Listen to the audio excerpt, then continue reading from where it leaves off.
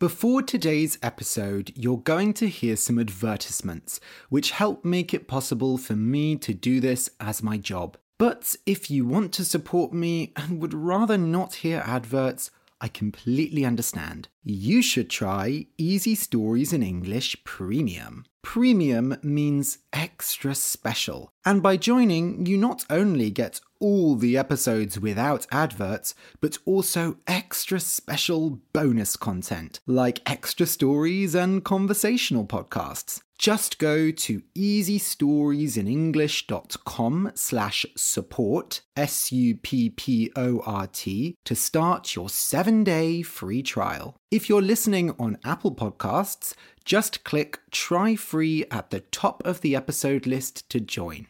And now, a word from our sponsors. Another day is here, and you're ready for it. What to wear? Check. Breakfast, lunch, and dinner? Check. Planning for what's next and how to save for it? That's where Bank of America can help. For your financial to-dos, Bank of America has experts ready to help get you closer to your goals. Get started at one of our local financial centers or 24/7 in our mobile banking app. Find a location near you at bankofamerica.com/talktous. What would you like the power to do? Mobile banking requires downloading the app and is only available for select devices. Message and data rates may apply. Bank of America N.A., member FDIC. Welcome to Easy Stories in English, the podcast that will take your English from okay to good and from good to great. I am Ariel Goodbody, your host for this show. Today's story is for pre-intermediate learners. The name of the story is The Beetle and the Boy. This is chapter 1 of 3.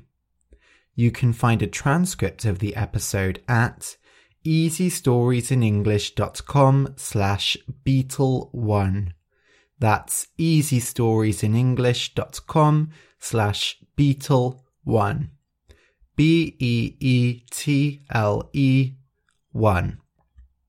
This contains the full story as well as my conversation before it. Today's story is an original story. It's a story that I wrote myself, and I have to say I am very proud of it. The genre is romance, and romance is not a genre I write very often. I used to not really read any romance at all, but now I read it occasionally, and I write it occasionally, and I really enjoyed writing this story. I actually came up with the story through free writing. So free writing is where you just start a timer, maybe for 10 minutes, and you write and write, and you don't stop writing until the timer runs out. It's a really great way to let out creative energy. If you're not feeling very creative, it can help you work past that problem. And I do it every now and then just to try and find new ideas. A problem I have with free writing, though, is that I often write chapters, like I write parts of really big stories that I just can't write the whole thing. I can't write 10 novels at once. But occasionally, every now and then, I come up with a story like this, which is contained, it's short, and I really am happy with it. So this episode is chapter 1 of 3 of this story. I split it up into 3 episodes because it's a bit longer than the usual stories I put on here, and I don't want the episodes to be like an hour long. Also, it's just easier for my voice to record shorter episodes. So look forward to chapters 2 and 3 over the next 2 weeks. A key theme of this story is bullying. So usually in school, when children make fun of someone, maybe attack them physically, it's a problem I personally experienced at school. And I think it's something that, well, in modern society, at least in Britain, it's being discussed more and people are treating it like a serious problem because it really can have strong psychological effects on someone. However, I do feel like there's a big issue with bullying People treat it like a problem with children. They try to find solutions with individual cases. So they'll try to stop the individual bully and help the individual person who is being bullied. But really, it's a wider problem. I think bullying comes from the school system we have. In order for bullying to go away, we would have to change the whole school system. And, well, that would be difficult to do. Personally, I really don't like the school system we have. I think education is a broken system, and I think for a modern society, it really needs to be completely changed. So aside from that theme, there's also the element of magic in this story. I can't write a story without putting in some kind of fantasy, but I won't spoil what happens, okay? There are some Scottish characters in this story, so characters from Scotland. If you don't know, Scotland is the northern part of the UK. It's very cold and there are lots of islands there. And the capital of Scotland is Edinburgh. So I've never really thought of myself as someone who is good with accents, but I realized recently that actually I'm pretty good with them. I just need to hear an accent enough to be able to copy it. So I've decided to try and do the Scottish characters with a Scottish accent. Hopefully it will be okay. Please let me know if it's awful, maybe if there are any Scottish people listening. I've decided to do a not very strong accent because I want to make sure you can understand. I actually have some cousins from Scotland. They live in Edinburgh.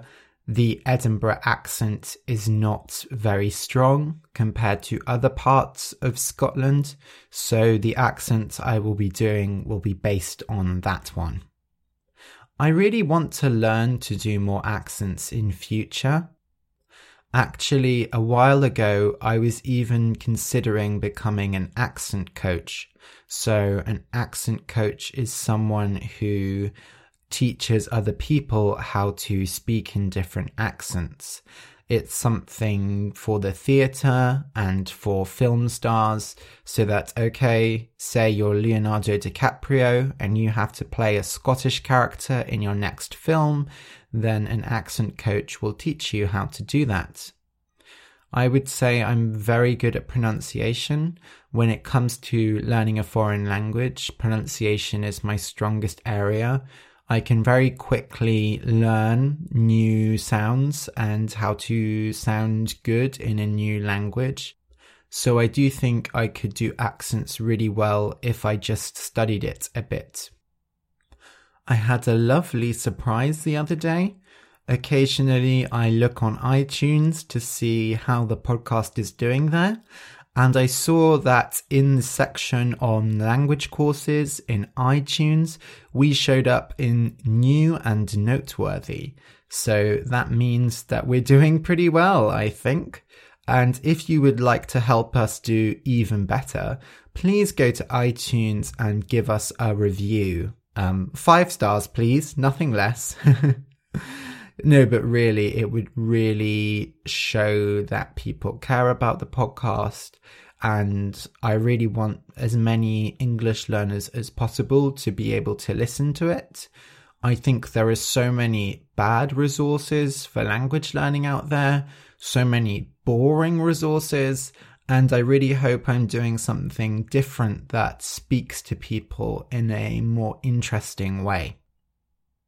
Okay, so I will now just explain some words that will show up in the story. Nursery is a kind of place that children go to before school. So when they're between 2 and 4 years old, and they do maybe some similar activities to school. They play games, they have lots of toys, they maybe learn some basic skills. In America, it's called preschool or kindergarten, but in the UK, we call it nursery. A magnifying glass is a small round piece of glass that has a handle attached to it, and you use it to make something look bigger. If you think of traditional detectives like Sherlock Holmes, they go around with magnifying glasses and they use the magnifying glass to see things more closely, to try and find clues. Nowadays, I would say they're mainly used by older people. Say they want to read a book, but they don't have very good eyesight, so they can use a magnifying glass to make the text in the book look bigger. Rot. Rot is when something goes bad. It's usually food or a plant. So when you buy maybe a bag of oranges and you leave them in the fridge and you eat them quite slowly, and then one day you look in the bag and you find one of the oranges is green and it has fur all over it, and you don't want to eat it and it smells very bad. So that orange has rotted. Beans are a type of vegetable. There are lots of types of beans, but there's also specifically green beans or runner beans, which are long and thin. When beans go old, they go very wrinkly. They look like an old person, which is the type of bean we're talking about here. Finally, stag beetles. So beetles are a type of insect that crawl on the ground. Well, all insects crawl on the ground. Beetles have shells. They're usually black and they can grow quite big. Stag beetles are very big. They have a very hard, shiny black shell, and they have kind of horns. We actually call them pincers, but they look like a male deer, which is a stag, so that's why they're called stag beetles. So stag beetles are some of the most interesting beetles, in my opinion. They look very magical with their big pincers or horns, and even a bit scary. You may even have heard of Spike the stag beetle. Spike the stag beetle is a particularly famous stag beetle. So he's owned by a human, and there is a Twitter account where they put lots of pictures and videos of Spike online and make stickers and have merchandise, and it's hugely popular on Twitter. It was a very cute beetle, don't get me wrong. But I think probably the appeal is just because, well, there are lots of people online now who have dogs or cats who are like internet personalities, and they take pictures and videos with their dogs and cats. But I guess this person was the first person to do it with a stag beetle, and just because of that, they managed to get lots of attention. So remember, you can find a transcript of this episode, so the full episode in text format at easystoriesinenglish.com/beetle1. That's easystoriesinenglish.com/beetle1. BEETLE1. So listen and enjoy. The Beetle and the Boy, Chapter 1. I had always been good at hiding. In a crowd, a corner, or even just against the walls, I was always difficult to find. It caused my parents all kinds of trouble. When I was a baby and my cries filled the house, they ran from room to room, unable to find me. When I didn't cry, it was even worse. The first few years of my life were awful for them. They spent half the time thinking they must be terrible parents, and they were boring for me because I had to wait so long to be fed. When I grew a little older, I understood my power better. On the first day of nursery, I sat in the corner drawing ladybirds on my own. Not a single other child spoke to me. I liked it that way, and I continued through school, hiding in the corner. That was until Mike moved into the house at the end of the street. It was a tall, mysterious building, and he was a tall, mysterious boy. and he went to the same school as me. To the teachers, Mike was a good student. To his friends, he was a good laugh. And I guess to his parents, he was a good son. To me, he was everything. Despite this, I couldn't change my habits. I was too used to being the weird kid, sat alone in the corner. At break time, I used to climb inside an oak tree in the playground, which the other kids never noticed. I would stare at Mike from the tree, studying him like an insect under a magnifying glass. Not all was good, though. It was around then that the bad times started. During biology class, Mr. Blair mentioned the old oak tree in the playground, and the magic spell was broken. Suddenly, the other kids could see the tree which they couldn't see before, the tree I sat in every break time. And the next day, the mean kids came to see me. Darren was the biggest kid in our year and the meanest. He came to my tree with his friends, and then the bad times followed. Those months were hell for me, and I don't like to think back on them even now. I spent night after night wishing for bad things to happen to Darren. I wished that his eyes would rot and fall out in his sleep, that his nails would come off, that his skin would dry up and break into 1,000 pieces, like sweets smashed on the concrete. Then one day, he didn't show up to school. There was nobody I could ask what happened to him, but eventually I heard that he had some kind of skin disease. He had dried up like an old bean and gone to hospital, and it didn't look like he would get any better. The others left me alone after that. I don't know why. Maybe they thought I had something to do with Darren's problem. I also wondered if I had something to do with it. Could you wish pain upon someone so much that bad things really happen to them? A few weeks later, Mike came to visit me in my tree. Hey!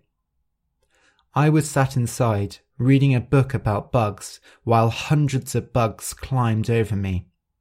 I didn't know what to say, so I ignored him and kept reading my book. Hey! He repeated. I looked up, but I didn't dare look at him. It was your birthday last week. Our class leader, Ms. Mezzle, announced class birthdays at the beginning of each week. Luckily, mine had come at the same time as several others. Nobody noticed the name of a boy who they didn't even know was in the class. Except for Mike. I said, sounding like a dying cat. I got you a present. Oh? My heart beat fast. It's special though. You'll need to come collect it. It seemed I could only communicate in animal noises now. Come over to mine at 5 p.m. tonight. He knocked his hand against the tree and walked away. I held my book tightly. I thought through what had just happened. Mike had got me a birthday present. He knew I existed. I was going to his house. The happiness disappeared and was replaced by ice-cold fear. What was I going to wear? How was I going to act? What was I going to say? The feeling followed me around all afternoon.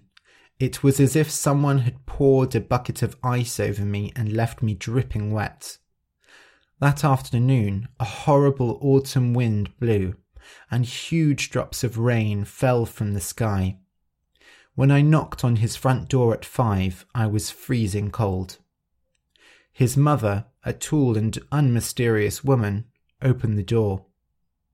You must be Cecil. Come in. Gosh, you look freezing. Here, it's nice and warm in the living room. I followed her through a tall corridor into a tall room. where Mike was standing in front of some kind of box. It was covered with a blanket that had a stars and moon pattern. He was playing with his watch, and he jumped a little as I came in. "Happy birthday, Cecil." He pulled back the blanket, and underneath there was a plastic cage with some sticks in it. I wanted to stay by the door, but I wanted to see what was in the cage more. I walked over to look and saw something small and black crawling around among the sticks. A stag beetle. "Oh, stag beetles are my favourite." Mike's face shone like a birthday cake. "Really? Oh, I'm so glad. Oh, I was worried that, well, maybe you hate bugs." I laughed. The idea was silly. I loved all insects. I opened the cage and picked up the stag beetle. He had a very shiny shell and a big horn. "I'm going to call you Little Mike," I said to the beetle, loud enough that Mike could hear. I carefully put him back in the box and closed it, and then I did the bravest thing I've ever done. I hugged Mike. "Thank you, it's perfect." It's nothing. You have to tell me when your birthday is." "February the 13th. I repeated the date to myself so that I would remember it. What I didn't know was that that date would end up being very, very important. End of chapter 1. I hope you enjoyed the story.